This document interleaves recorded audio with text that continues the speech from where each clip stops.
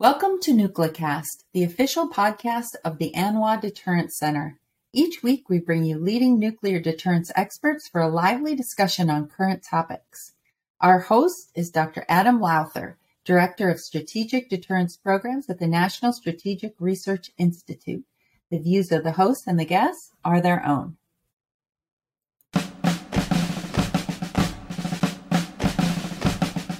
All right, welcome back to NucleCast.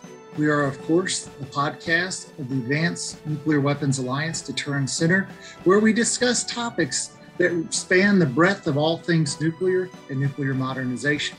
Now, today we are honored to have Bruce Klingner, who specializes in Korean and Japanese affairs as the Senior Research Fellow for Northeast Asia at the Heritage Foundation Asian Studies Center. Now, Bruce has been looking at North Korea for more than 20 years and is a former CIA and DIA analyst. So with that, Bruce, I want to bring you in and just say thanks for speaking with us today. And, you know, we did a book where you wrote a chapter in 2020. Of course, that book is Guide to Nuclear Deterrence in the Age of Great Power Competition. And as an expert in North Korea, you wrote a really great chapter that gave our readers the opportunity to better understand what the challenges are in North Korea and what the threat is to this nation. And in some respects, what North Korea and its leader, Kim Jong-un, are up to. So with that, let me just begin the show by asking you, what do you think the motivations and the rationale are? Because this is something that many folks wonder, like they sit and they wonder, why is North Korea doing what North Korea is doing? To what end? So perhaps you could start us off by giving us a clue as to what's in the minds of North Korea's leaders. Well, first of all, thanks for having me, and as well as the opportunity to work with all of you on the book last year. It really helped coalesce a lot of thoughts I'd had on the sort of North Korean nuclear and missile programs. We often wonder, why did North Korea do something either on a tactical basis? Why did they do something today? Or strategically, why are they doing a certain program or a certain policy? And we often debate amongst ourselves, amongst the Korea Watcher community. But they've been pursuing nuclear weapons since the 1960s, and then the missile means to deliver them. And they also have conventional warhead missiles. So they serve a number of purposes. They would say it's all a response to what they call the U.S. hostile policy. Now, we would say, well, North Korea is the one that has repeatedly attacked the U.S. and South Korea over the years, acts of war, acts of terror, et cetera.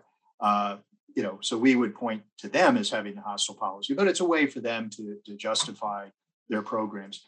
It even served sort of political or diplomatic objectives for having viable nuclear and missile programs. It's leadership legitimacy. The previous leaders, the grandfather and the father of the current leader, their credentials were based on the fact that the oldest one sort of, in their view, almost single-handedly defeated the Japanese, occupation of the Peninsula in World War II. And then the father, he really was the son of the grandfather and sort of made his bones with the military programs.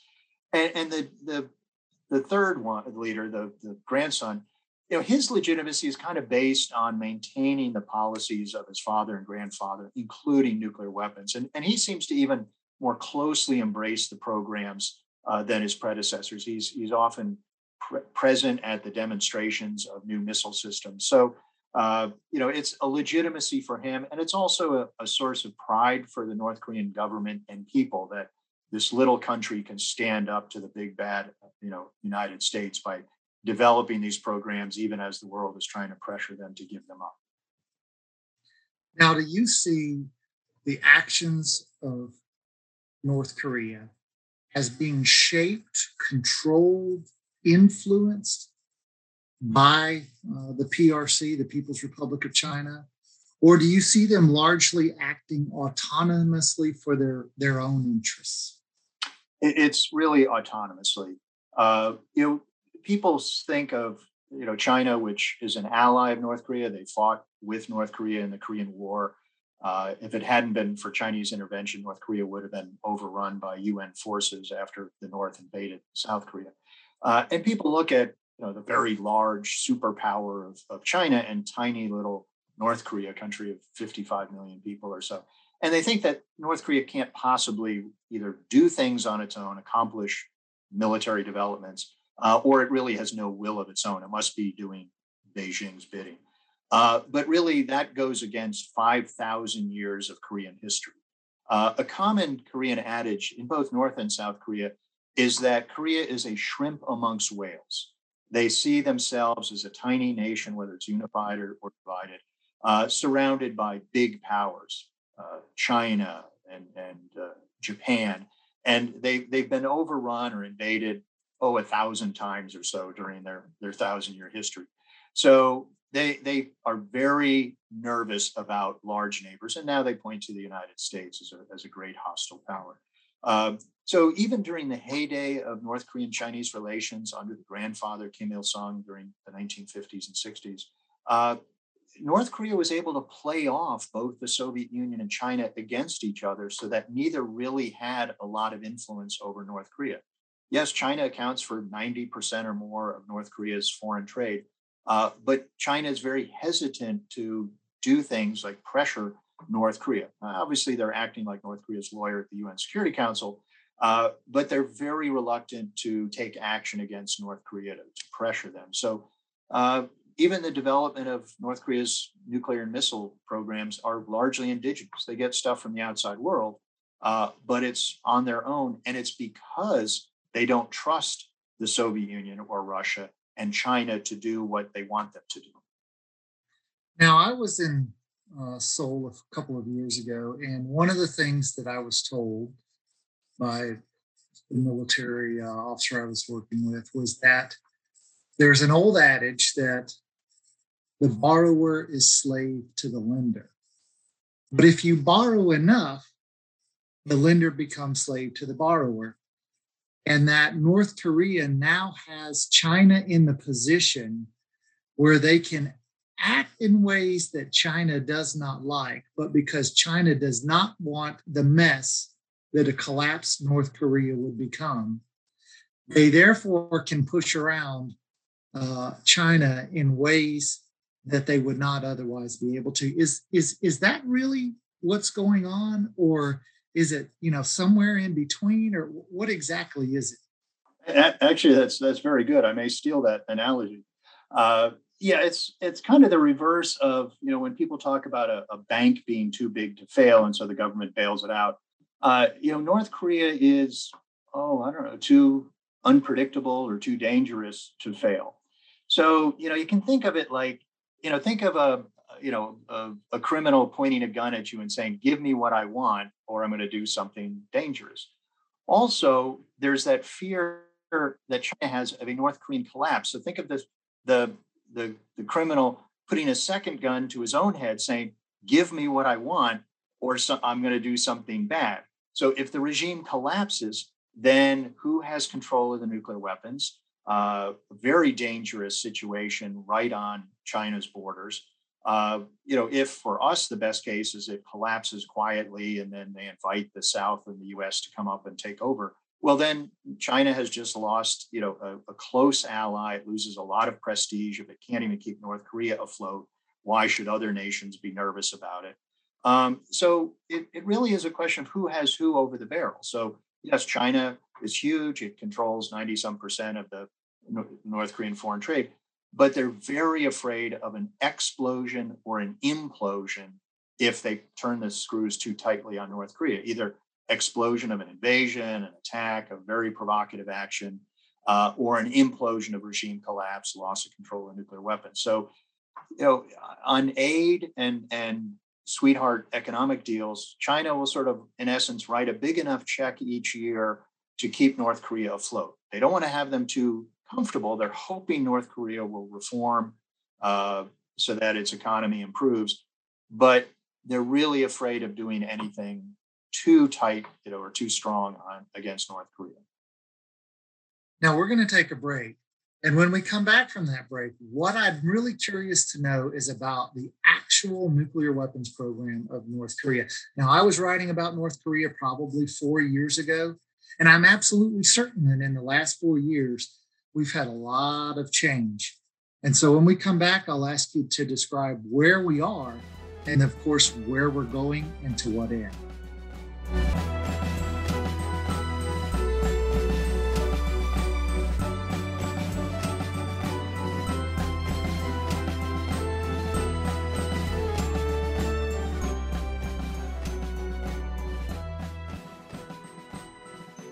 This episode of NucleCast is brought to you by the ANWA Deterrence Center, whose mission is to educate Americans about the nuclear enterprise and strategic deterrence.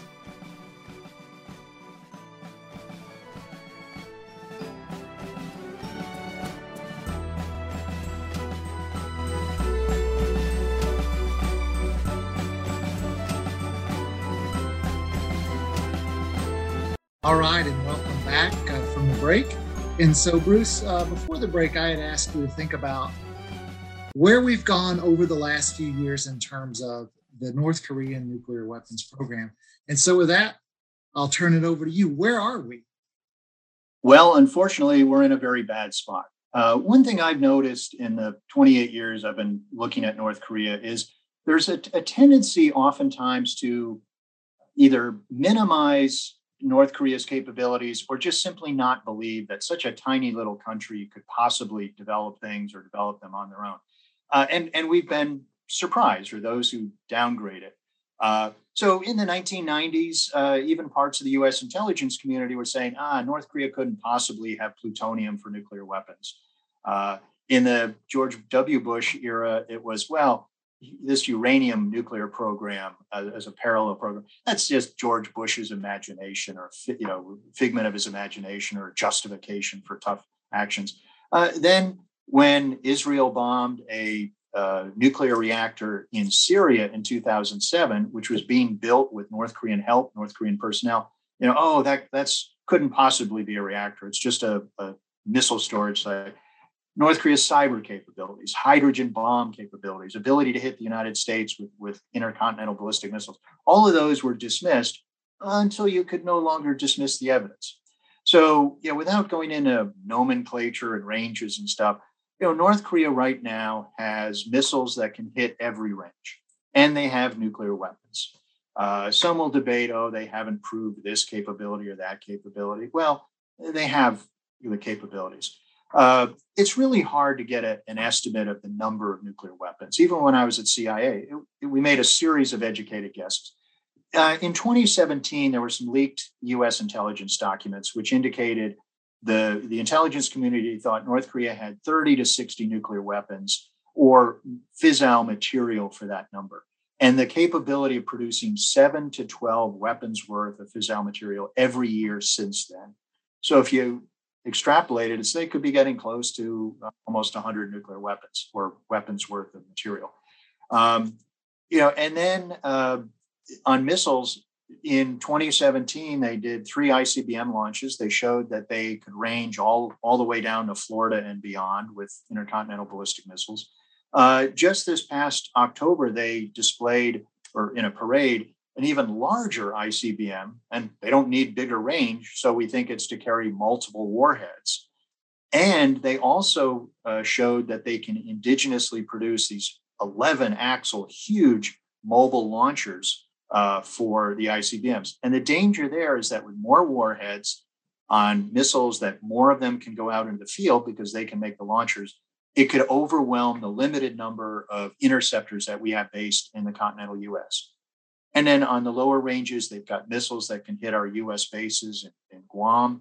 They've got missiles that can hit all of Japan and South Korea and our US forces there. So short, medium, intermediate, intercontinental range, they've got missiles, and all those ranges can be nuclear capable. Now, that leads to the follow-on question, which is, to what end is North Korea developing this capability? Well, I've recently completed a study on North Korea's nuclear strategy. And what I found was that the strategy and the doctrine drove the development of the weapon systems. And then as they made those improvements, they in turn altered the nuclear doctrine to new objectives. So at first, it may have been they just wanted to have a few in order to deter the US, even though we had never attacked them when they didn't have nuclear weapons.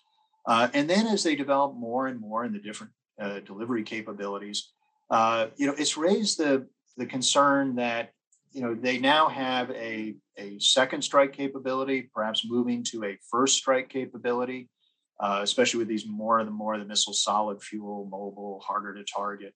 And are they moving towards an actual warfighting capability? Now, they continue to have as their doctrine unification of the Korean Peninsula on their terms. Now, we don't think they're going to just wake up and attack. And I think we're more concerned of either an escalation of a tactical situation, which perhaps inadvertently goes nuclear, or sort of stumbling into a nuclear war where, especially because they have such poor reconnaissance capabilities, they might misinterpret US and South Korean signals that we're doing something for deterrence. They might see that as a prelude to an actual attack. And for example, in 2017, when President Trump was talking about a preventive attack to prevent them from completing their ICBM program, and some senior officials were saying we could hit 2 or 3 targets in North Korea and North Korea would never respond. Well, they would have. And would they have misinterpreted even a limited 2 or 3 target attack as the precursor to an all-out massive strategic attack? And then they launch everything they've got. So it can be a very worrisome situation given their growing capabilities.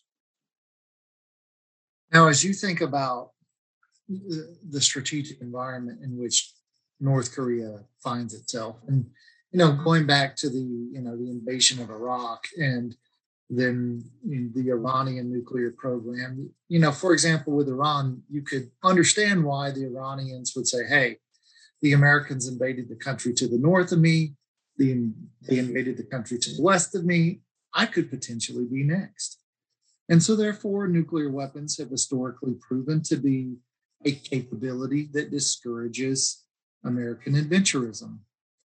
Would you say that the North Koreans largely see nuclear weapons as a deterrent for that? Or would you say that they see it as also having utility in broader coercion and trying to, they're one of the most, aggressive criminal states when it comes to counterfeiting US dollars, hacking, they do it for profit. They do all sorts of things.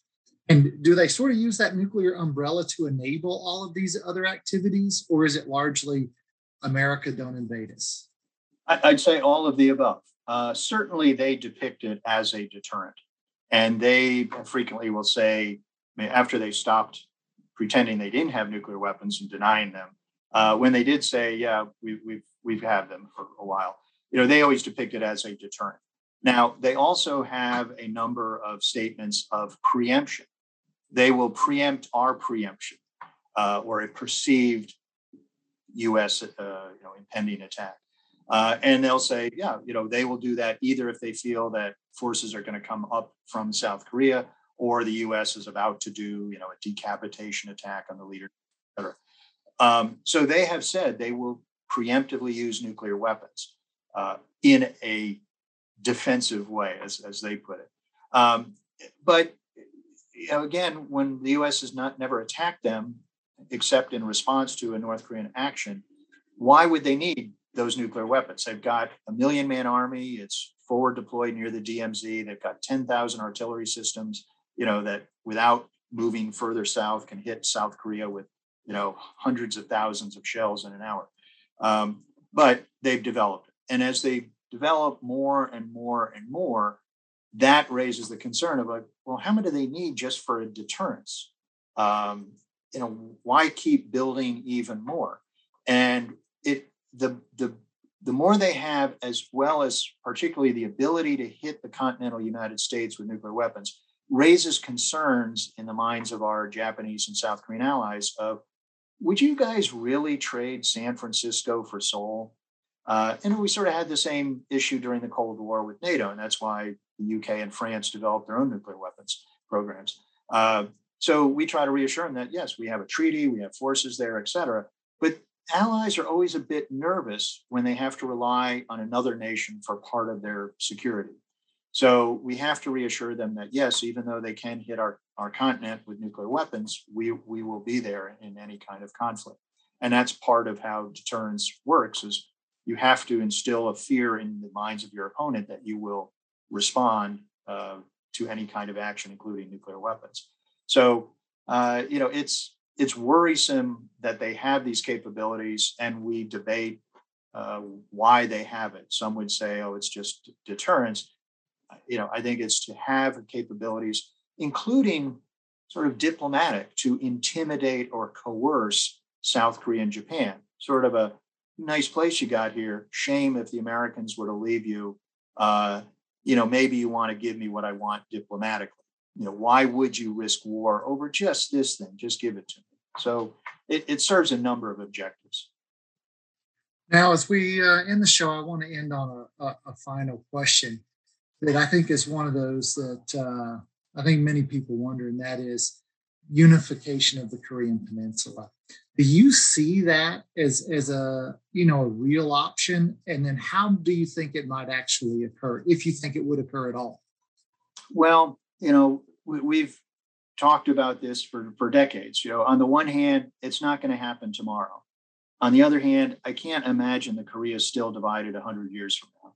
So I'll take the bold prediction of sometime between one day and 100 years, it's going to happen. So, it could be, we hope, a benign collapse, and the regime, says, look, Kim Jong-un just died. We're done with all this. Come on up and, bring food, et cetera. Or it could be the result of an invasion, or even a stumbling into a nuclear war, et cetera. So we have to be prepared really for any number of actions. In a way, unification is like, we're on one side of a swamp. We don't like it. We would like a unified peninsula living under the principles that guide South Korea: freedom, democracy, free market principles, et cetera. We don't like being on this side of the swamp. On the other side of the swamp is a very happy, sunny place, unified Korea, et cetera. But we don't want to get into the swamp to get to that other side, because there's a lot of nasty things that could happen if we try to force a collapse or force a unification. So we're sort of stuck on this side, hoping to prevent, North Korea from doing bad things, and hoping over time, like with the collapse of East Europe and the Soviet Union, that it can happen peacefully. Now, we will continue trying diplomacy to achieve denuclearization. That may be a pipe dream diplomatically, but we don't want to give up, even though we've had a lot of failed agreements. But in the meantime, we need to maintain our deterrence.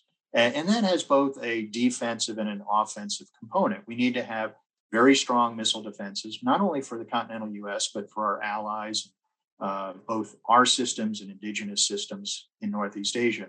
And we also have to have the offensive component, so that we reassure our allies and make clear to our opponents that we have the offensive abilities to take out their nuclear weapons, to, as some would say, to shoot the archer before he launches his arrows or missiles. So it's both an offensive and defensive capability. We hope it's to deter North Korea from doing anything, as it has, but if necessary, to defend and defeat that threat to not only the United States, but our allies.